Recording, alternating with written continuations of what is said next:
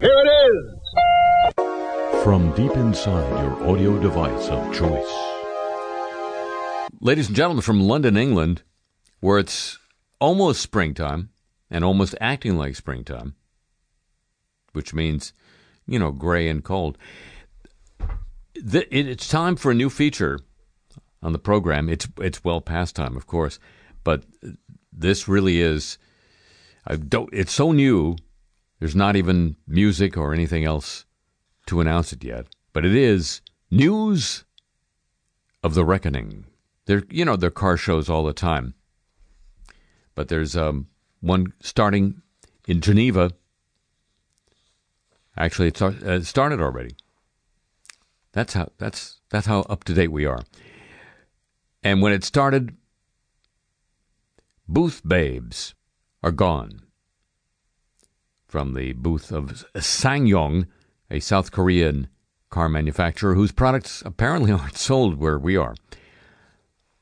No more booth babes, replaced by male and female models dressed in sportswear to promote the line of pickups and cars. This according to Bloomberg. Other car makers, including Toyota and Nissan, have also said they're cutting back on booth babes in Geneva, a potential sea change for an industry that has long pandered to male customers by using attractive women to sell cars. What, you going to get guys in thongs? I interrupt the story just to observe that when I was a kid, yes, I worked in a gas station. I know it's hard to believe. It's hard for me to believe. And that's where I started reading the trades. We got trade magazines of the gas station industry back when there were people in gas stations. And every ad had a young lady, an attractive young lady in a swimsuit, holding either an oil filter or a can of oil additive, like Bardol. Because, the gals know about oil additives. Times have changed, says Sarah Jenkins, a Switzerland-based spokeswoman for Nissan. That company stopped hiring fashion models for shows way last year. It makes more sense to use product specialists because we're selling cars, unquote. Lexus, the luxury brand, confirmed it's dropping models altogether at the Geneva show. Chrysler and Fiat, that's one company, is said to have canceled contracts with several female models over concern about being criticized on #MeToo. They're also instead featuring men as well as women in less flesh-exposing garb than in previous years. This is in sharp contrast with just last year when Alfa Romeo's display had women in little black dresses hovering around its crossover. Alfa Romeo has a crossover. That's like a semi-SUV, ladies and gentlemen. Nearby, a brunette with a beehive hairdo and a bottom-grazing 60s-style dress kicked up her red heels next to a Fiat 500. At Lexus, a woman in an off-the-shoulder burgundy gown was stationed beside a Lexus sedan. A spokeswoman for the show said exhibitors are free to choose how they want to present their vehicles. Some may not. Change tack.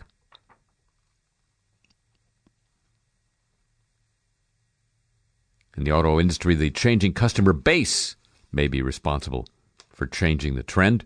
Formula One said it was dropping the hiring of grid girls, branding the women in skimpy clothes at odds with modern society. The number of women owning cars in the UK jumped 66% through a couple of years ago, almost triple the rise for men.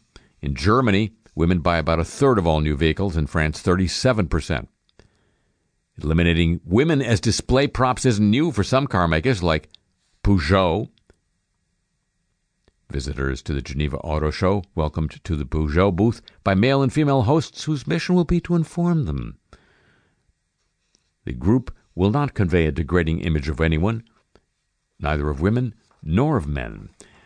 Peugeot's rival Renault says it has also banned models for years in Europe, preferring car explainers. It's not cars that explain, not yet, whose appearance didn't matter as long as they were tall enough to be noticed. Even Pirelli, the Italian tire maker, famed for its sexy calendars, has modified its approach. Its 2018 booth will have models in black pantsuits rather than skimpy dresses. Lamborghini says it quit draping women around its Huracans. I guess that's a Lamborghini model. About 2 years ago, and is busy training male and female hosts to explain the vehicle's features at this year's Geneva Car Show. Goodbye to booth babes, ladies and gentlemen. It's The Reckoning. Hello, welcome to the show.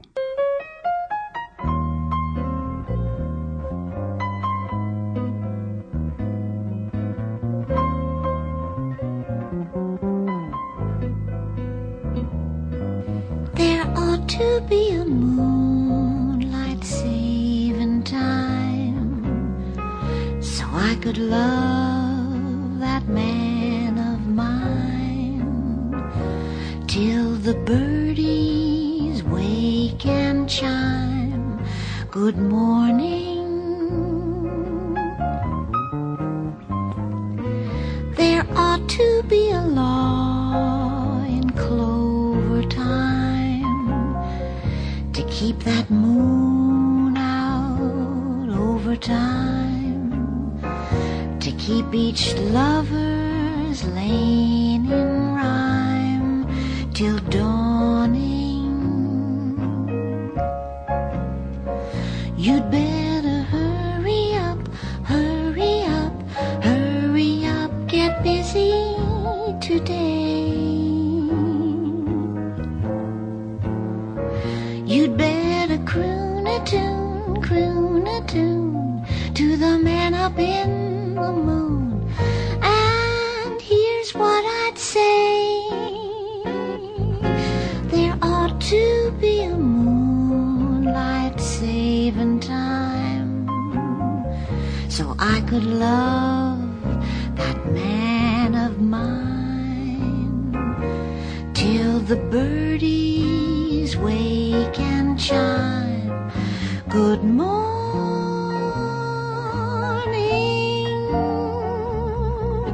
Moonlight saving time, moonlight saving time,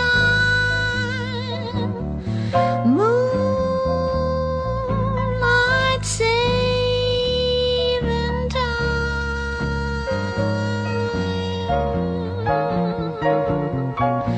moonlight saving time, moonlight saving time, moonlight saving time.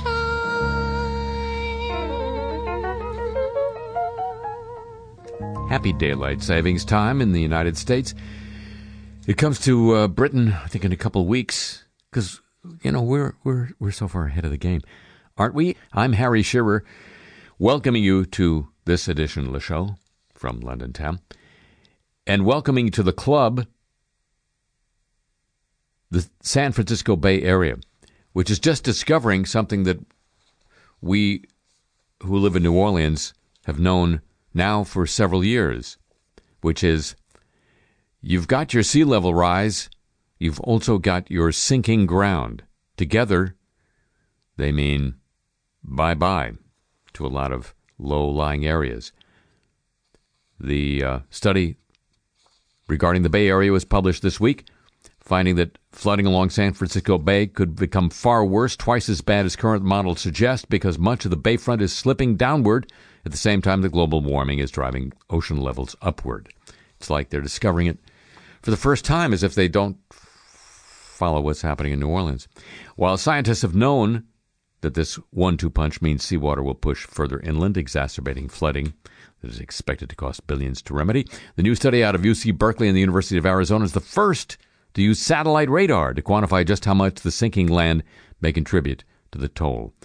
San Francisco International Airport and Treasure Island, as well as Foster City, a community built on landfill, as were the others, and the landfill continues to settle, not select, are dropping as much as 3/4 of an inch a year, according to the research. This comes on top of projections that bayfront water levels will increase by 2 to 6 feet by the end of the century. Land subsidence is making the problem that much worse, says a co-author of the paper at UC Berkeley. Prior models of sea level rise have downplayed the impact of the sinking land or estimated it with less precise methods.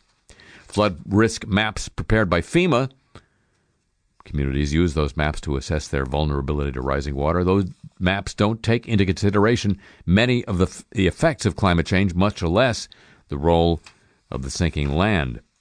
So they're really good for, I guess, stuffing into the cracks of your doors and windows. So cities, counties, developers, and homebuyers don't always have a full picture of the threats they face, according to the San Francisco Chronicle. Yes, it's just as if every community has to discover the shocking truth for themselves. On a related subject, news to the warm, won't you?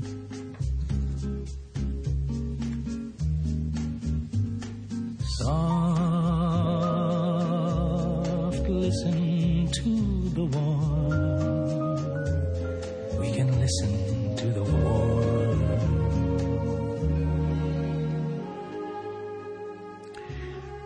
A mix of factors is contributing to an increasing mortality rate of trees. Yes, trees. They die and everything. This particularly applies to trees in the moist tropics, where trees in some areas are dying at about twice the rate that they were 35 years ago. You don't want to be a tree in the tropics. This is according to a far-reaching study examining tree health in the tropical zone that contains South America, Africa, and Southeast Asia. Scientists think the trend is bound to continue. No matter how you look at it, trees in the moist tropics will likely die at elevated rates through the end of this century relative to their mortality rates in the past, says Nate McDowell of the Energy Department's Pacific Northwest National Laboratory. We haven't closed that down yet? That's weird. He's author of a new study published in the journal New Phytologist. Not psychologist, phytologist. Not fight clubologist. All right, you get it. There's a host of factors that appear to be driving mortality. The likelihood of those factors occurring is increasing, he says. He headed a team of scientists from more than 24 institutions around the world.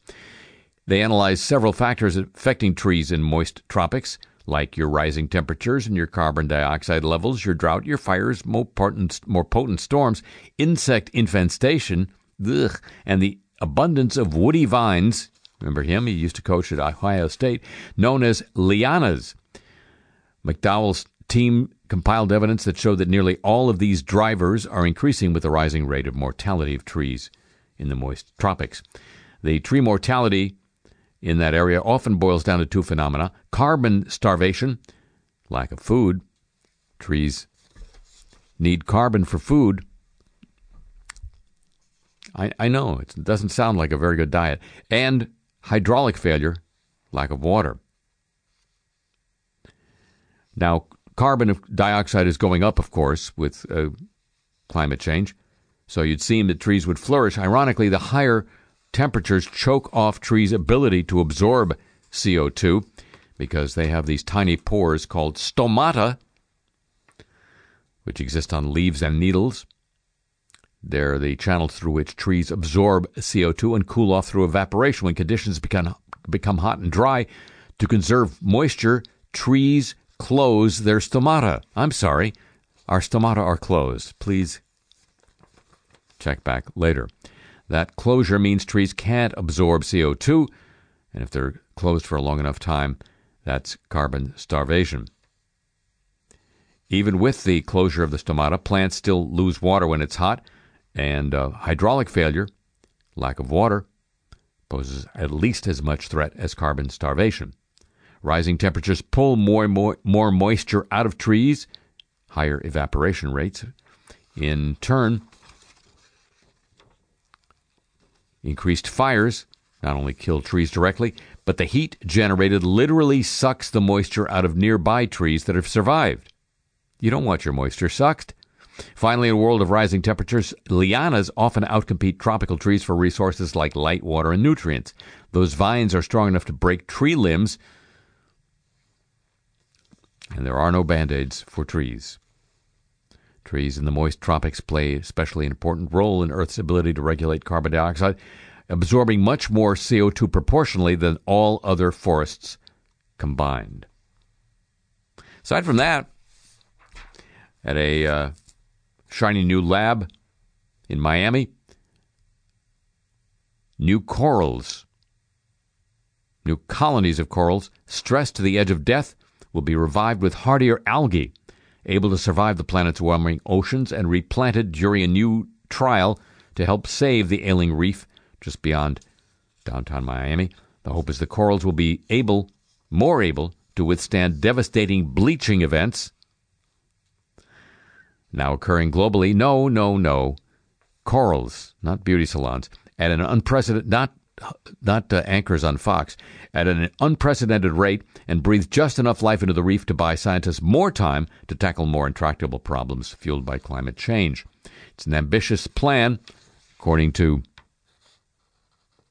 phys.org, Fizz with a P, not with an F, and it's a twist on the expanding strategy to save reefs with new brands or breeds of what some have dubbed super corals. If it works in Miami, scientists believe it could be a game changer in rebuilding reefs around the world. Boosting their thermal tolerance is the idea before they get outplanted, with the hope we're not just setting up the next set of climate change victims, says the inventor of the system. The challenge is getting the corals in the wild to retain their new hardiness and grow fast enough to make a difference, says a marine biologist, Andrew Baker, who pioneered the stressing technique. But he says the field is a much more complicated situation. Tell me about it. Bleaching occurs when water temperatures rise and the algae that live inside the coral, which photosynthesize and produce food for the corals, instead produce free radicals that are toxic. Those toxic radicals, the corals spit out the algae, starve, and die. Did you know corals can spit? That's why you don't want to hang around. But not always. Some recover and go on to thrive. Coral scientists began identifying those species and used them to seed nurseries with a growing stockpile of more resilient corals. Staghorn corals, once the most dominant species on Florida's reef, provide an elaborate framework that made it among the most diverse on the planet. About 90% have disappeared. But in a 15-year deal with the Nature Conservancy, they're building gene banks and transplanting more than 1 million in the Keys and the Caribbean. Corals have been with these algae for hundreds of millions of years. These algae are critical to understanding why coral reefs even exist in the first place, because without them, corals can't survive. The weak link, says this researcher, in the partnership is really the algae. I know the feeling, babe. News of the warm, ladies and gentlemen, a copyrighted feature of this broadcast. And now, news from outside the bubble.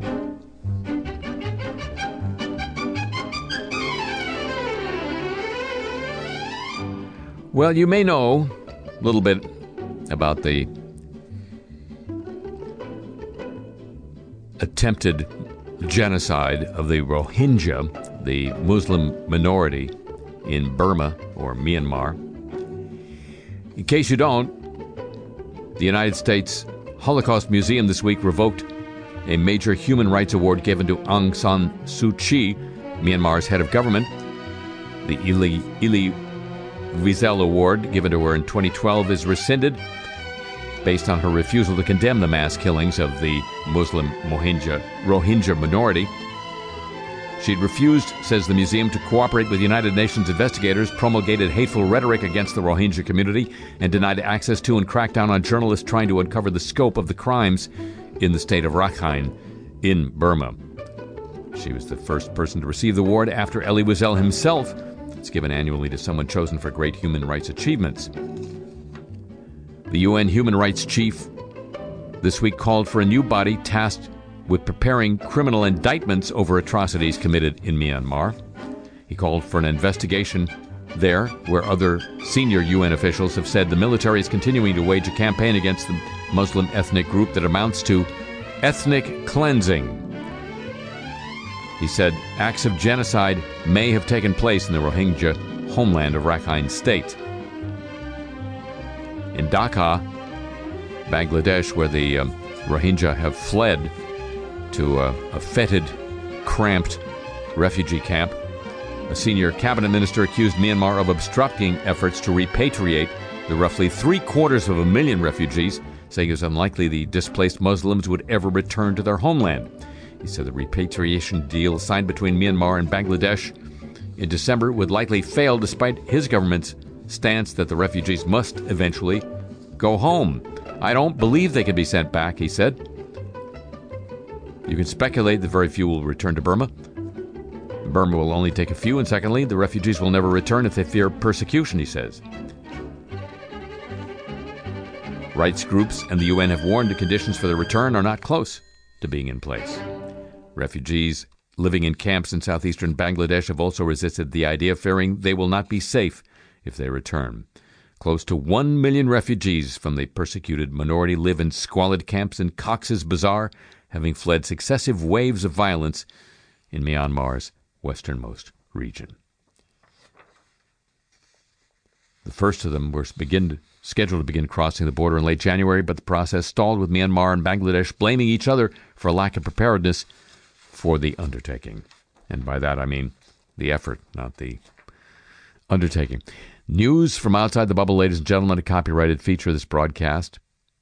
And now, news of the godly.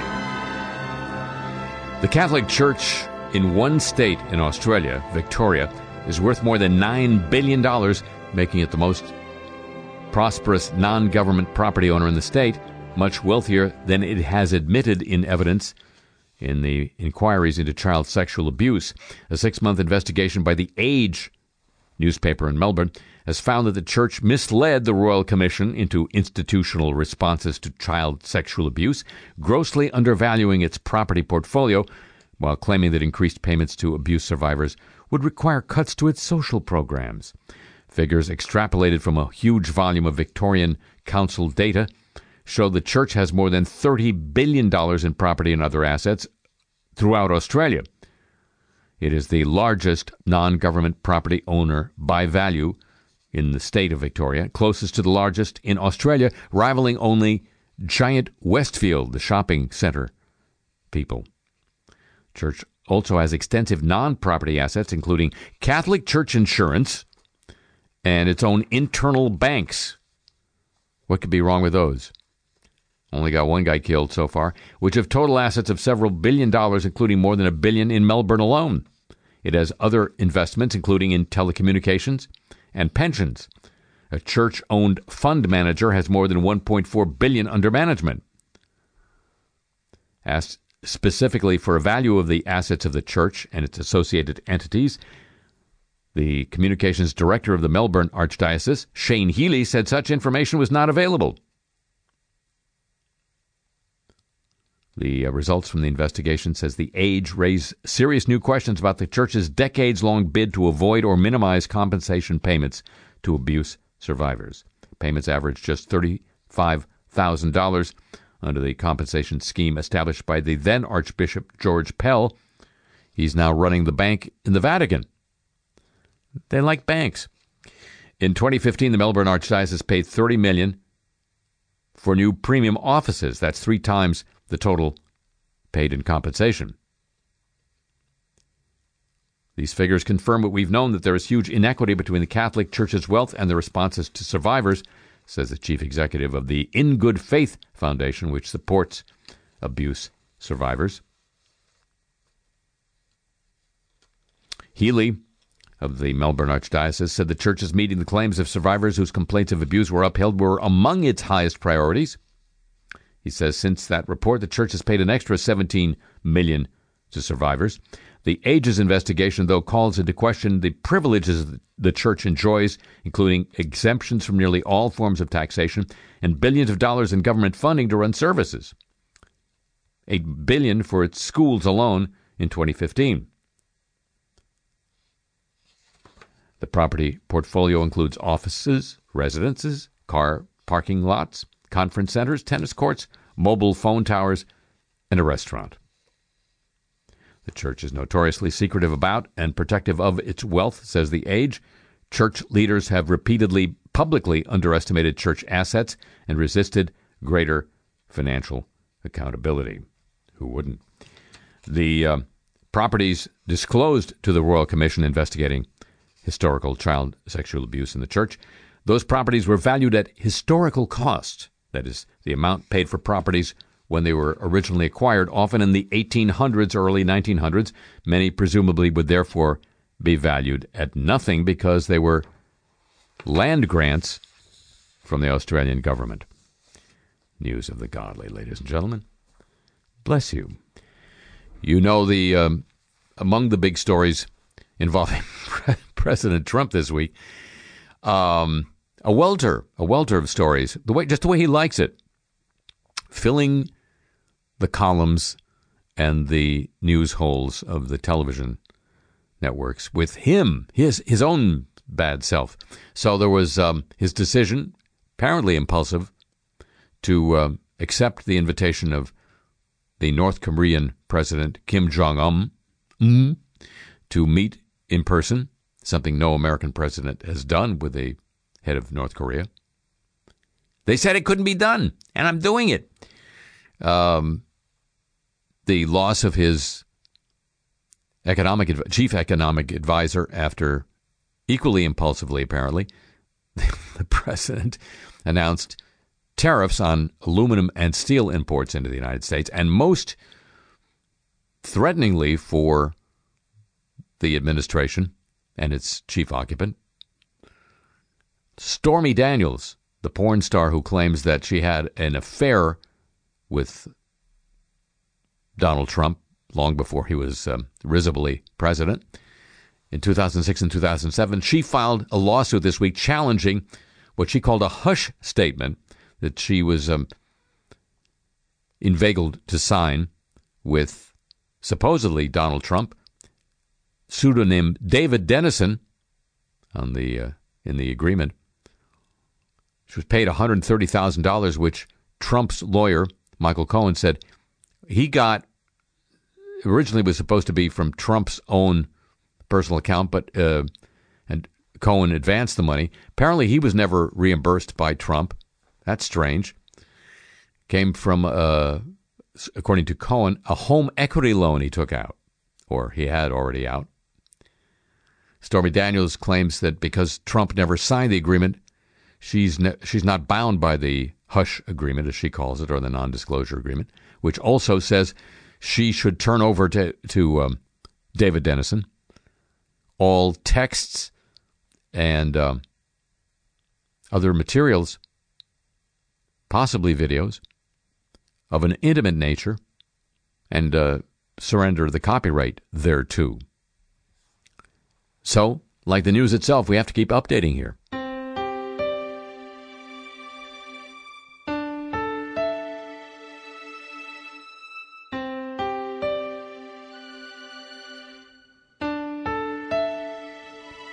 Don't know how this became a big thing now. Stormy Daniels, cuter than a bag full of spaniels.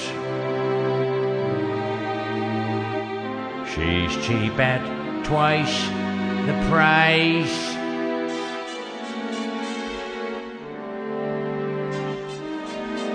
Like the rich,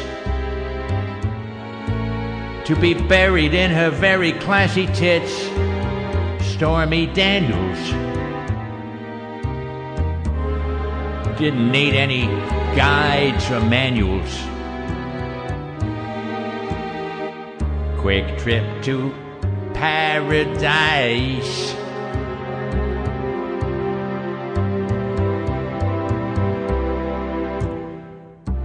Paid her from my own account just for max clarity. Something I never did for any school or charity. Despite what you may hear, there's no similarity. I'm in need of no advice.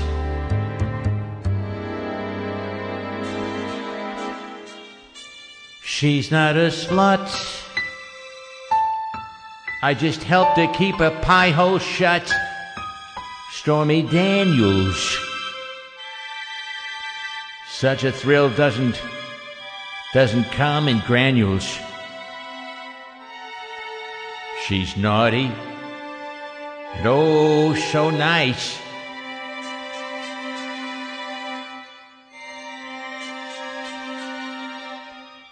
Enemies pretend that it's some kind of sex scandal, acting as if I'm a sort of sleazy sex vandal. Just because I have a guy who knows how to handle lips that could sink my ship. It's too much. Already babbled to in touch Stormy Daniels. Could have messed up all my careful planules. Tried so hard to put her on ice. No dice. Now she's sued. Last time she'll see me in the nude. Stormy Daniels. Once one of the all-time great companions. Now just a way expensive slice.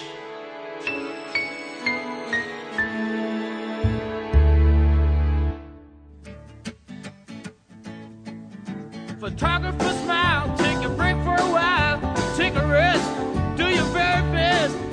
Take 500, 500. Search in your bag, light up a fag. Think it's a drag, but you're so glad to be alive, honey.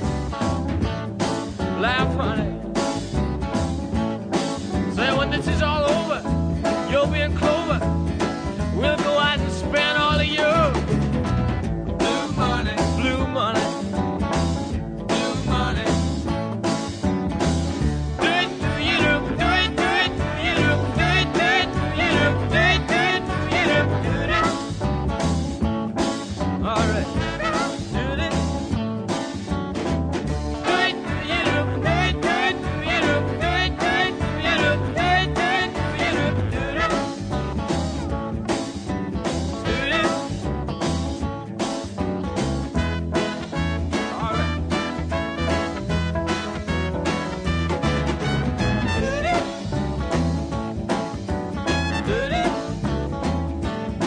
Well, the cameraman smile, take a break for a while, do your best, the very best. Take 500, take 5. Well, you sense in your bag, light up the bag, think it's a drag, but you're so glad to be alive, honey. Life, honey. Say when this is all over, you'll be in clover. We'll go out and spend all of your blue money, blue money, blue money. All right. Do it, do you do, do it, do it, do you do, do it, do it, do you do, do it, do it, do you do, do it. All right. Do it. Do it, do you do, do it, do it, do you do, do it, do it, do you do, do it, do it, do you do, do it. All right. Get it.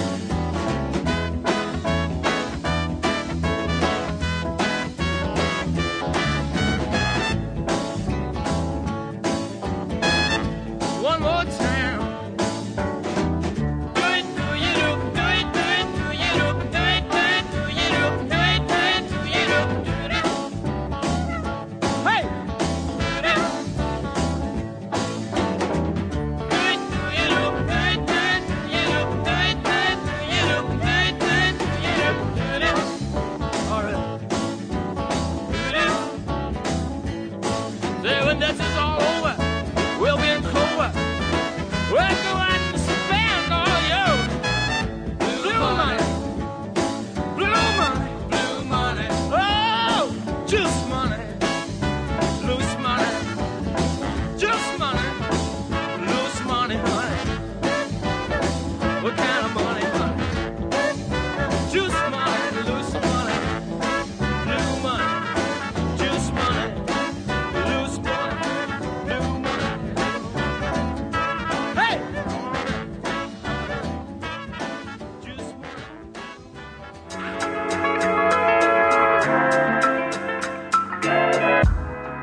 From CPR, Continental Public Radio, this is Said and Done.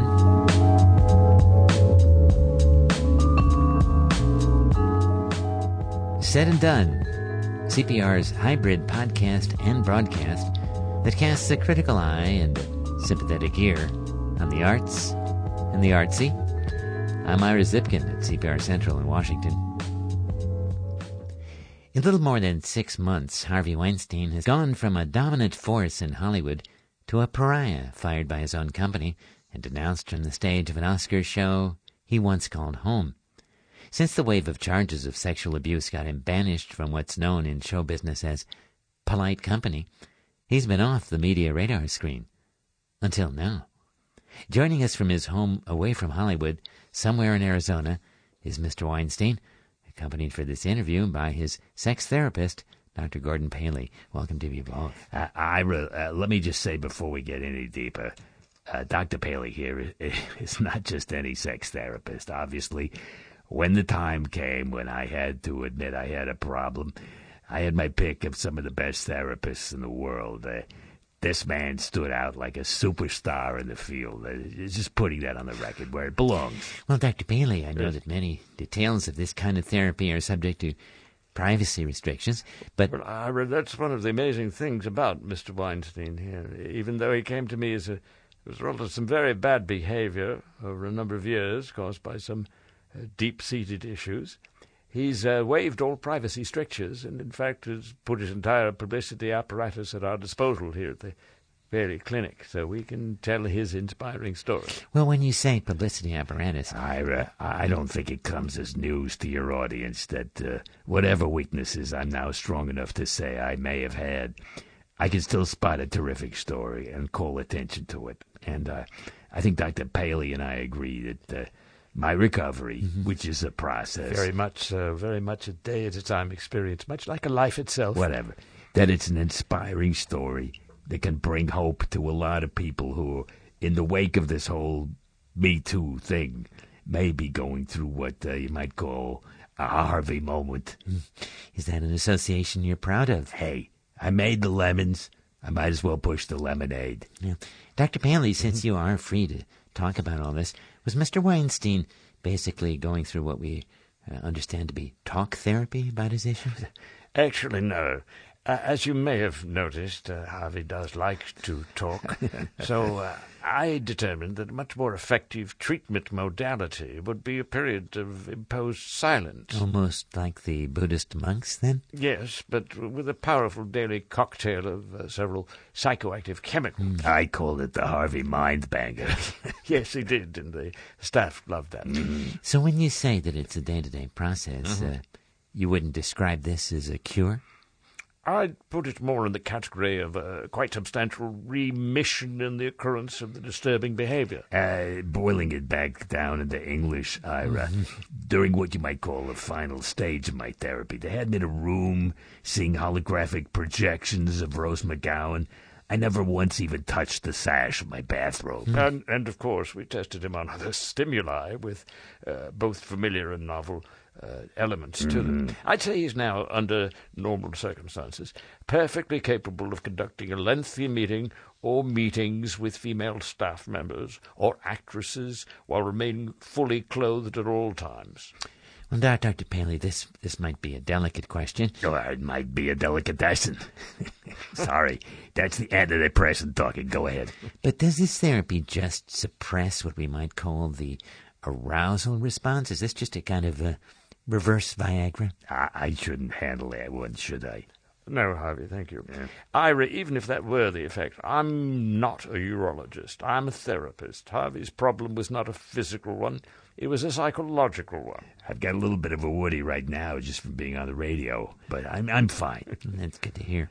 Mr. Weinstein, you do seem to be out of the movie business for the moment. Where do you go from here?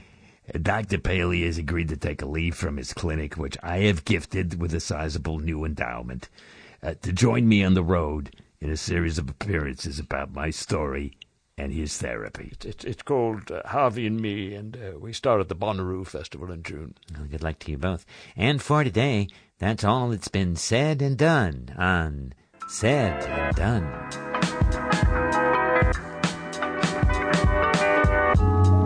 Support came today from the Weinstein Foundation, making a difference all the same. I'm Ira Zipkin. Join me next time. It's said and done. This is CPR, public radio for the rest of us. I just want to say one word to you. Just one word. Yes, sir. Are you listening? Yes, I am. Microplastics. Think about it. Will you think about it? Yes, I will. Enough said. News of microplastics. It's either good news or bad news. They're at the bottom of the food chain. Krill could prove to be a secret weapon in the fight against the growing threat of plastic pollution in the world's oceans, says Agence France Presse, the French news service. New research showed the tiny zooplankton are capable of digesting microplastics before excreting them back into the environment in an even smaller form. This was a accidental discovery at the Australian Antarctic Division's Krill Aquarium, or a krill aquarium.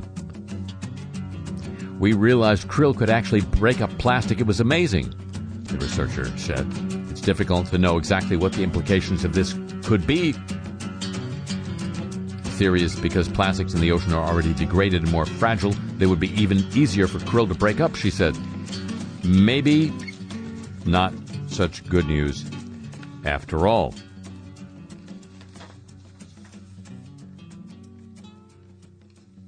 The krill takes microplastics in and digests it through their normal digestive processes, converting the microplastics into nanoplastics.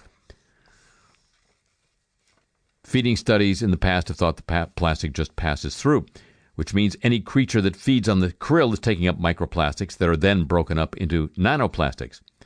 The plastics break up into smaller pieces, mainly by physical processes and light exposure. But what we're showing, says one researcher talking to the German newspaper Deutsche Welle, is that unfortunately the krill are also breaking it up. That's problematic, says this researcher, because it means little tiny bits of plastic could be accumulating in tissues of ocean animals that we're all eating. So the krill fragmenting plastic is not a solution, but rather an additional problem, the newspaper asks. Researcher says it's not good news at all. News of microplastics, ladies and gentlemen. It's the good news and the bad news combined for your listening pleasure. How's that F-35, the world's most expensive airplane, doing?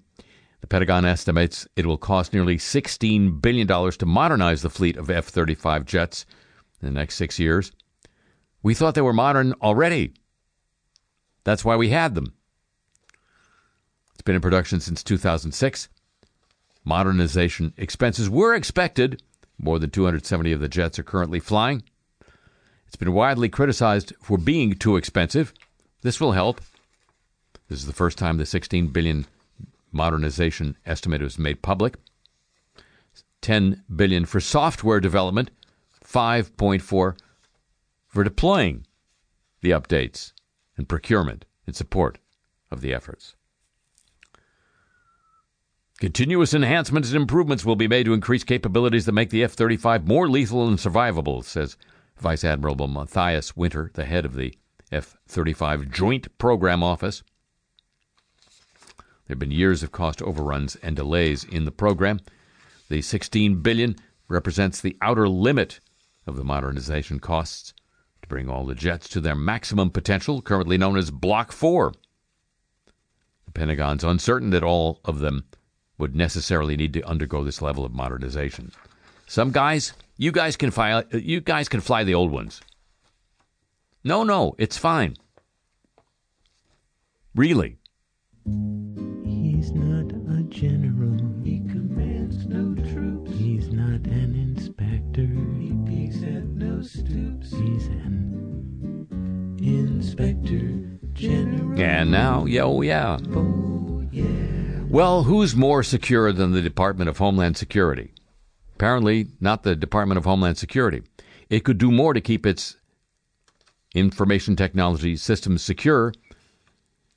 In an agency-wide audit, the DHS's Office of Inspector General concluded that the Department of Homeland Security could protect its information and systems more fully and effectively, like securely, based on a scale of 5 possible maturity levels, 1 ad hoc and 5 optimized. The DHS Information Security Program rated level 3 in 3 of the areas evaluated, shy of the passing grade, which is level 4. Oh, but they're so close. Really. DHS fell short implementing the various configuration settings required to protect systems. Continued using unsupported operation systems, like, I guess, Windows 10. Failed to patch critical vulnerabilities quickly. What's the rush? Failed to monitor software licenses on unclassified systems and didn't plan well enough for recovery from service disruption. It's the Department of Homeland Security we're talking about, ladies and gentlemen. Didn't plan well enough. 64 systems backed the authority to operate based on government security criteria. Of these, 16 were classified national security systems. 48 were unclassified. This is an improvement over the previous year when 79 unclassified systems were deemed insufficiently protected. The foremost reason that the Department of Homeland Security failed to meet its security goals, according to the report, lack of security talent. I don't know where they're going, these security people, but they're not going to the Department of Homeland Security. News of Inspectors General. So glad they're there. And now, the apologies of the week. What's that sound? It's the sound of Alexa laughing. Over the past few days, users with Alexa-enabled devices, this little speaker that Amazon makes that sits in your house and listens to you and talks to you. The Alexa devices have reported, users with Alexa devices have reported hearing strange, unprompted laughter. Amazon responded in a statement saying, "We're aware of this and are working to fix it." Alexa laughs without being prompted to wake up. Alexa, don't laugh. People on Twitter and Reddit reported that they thought it was an actual person laughing near them. Many responded to the cackling sounds by unplugging their Alexa-enabled devices. That's a start. Then there's the trash. Amazon has apologized for the laughter. It doesn't sound like this. Oh. Oh. Oh my. That wouldn't be nearly as creepy as Alexa currently sounds. Here's another way Alexa could sound.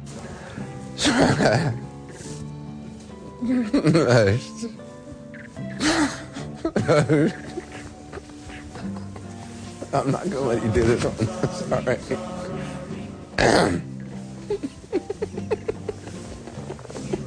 It's so stupid. It's really so stupid.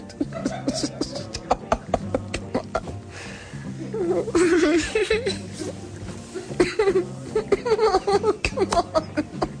It's just torture.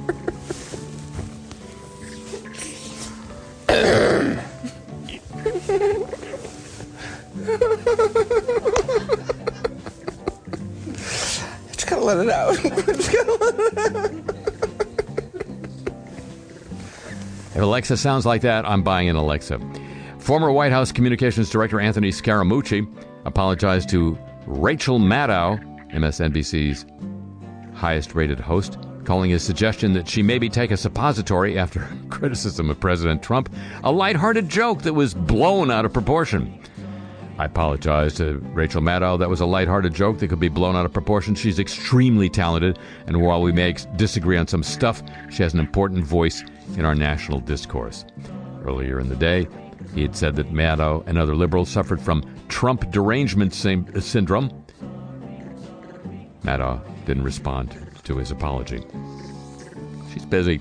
Oxford University has apologized for asking a female cleaner to remove graffiti stating Happy International Women's Day from one of its colleges. An image posted on Twitter by a professor showed a woman cleaning the steps of Clarendon College, Oxford. White letters spelled out the Women's Day greetings. 4 men looked on. She appeared less than pleased was Sophie Smith, an associate professor of political theory at Oxford, seeing the woman cleaner scrub out Happy International Women's Day. Other social media users agreed. Her post went viral.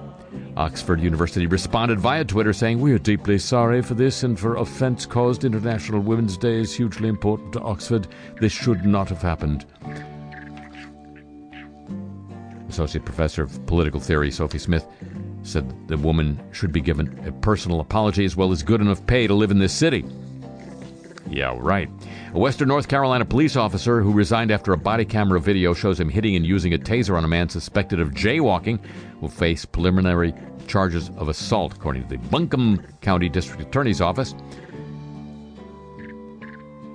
A judge issued a warrant for Christopher Hinkman's arrest on one count each of assault by strangulation, assault inflicting serious injury, and communicating threats. The mayor of Asheville, Esther Mannheimer, said the police officer, Hickman, had been taken into custody.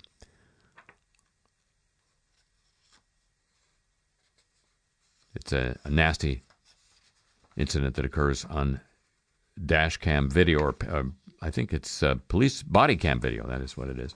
Spokesman for the North Carolina State Bureau of Investigation said the FBI has launched an investigation into the incident. Locals expressed their frustration and anger about the incident. Mannheimer, the mayor, apologized to the victim in a statement on behalf of the city council, as well as our outrage, she said, of not being informed about the actions of the police officers. We will have accountability, she said, and above all, transparency. And David Byrne apologized for not working with any women on his new album. While promoting the new record, the former Talking Heads frontman thanked his collaborators, all of whom were male, according to the BBC. Reactions on Instagram were a bit outraged. So Byrne apologized. "This lack of representation is something that is problematic and widespread in our industry," he writes in a post. "I regret not hiring and collaborating with women for this album. It's ridiculous. It's not who I am, and it certainly doesn't match how I've worked in the past." The apologies of the week, ladies and gentlemen, a copyrighted feature of this broadcast.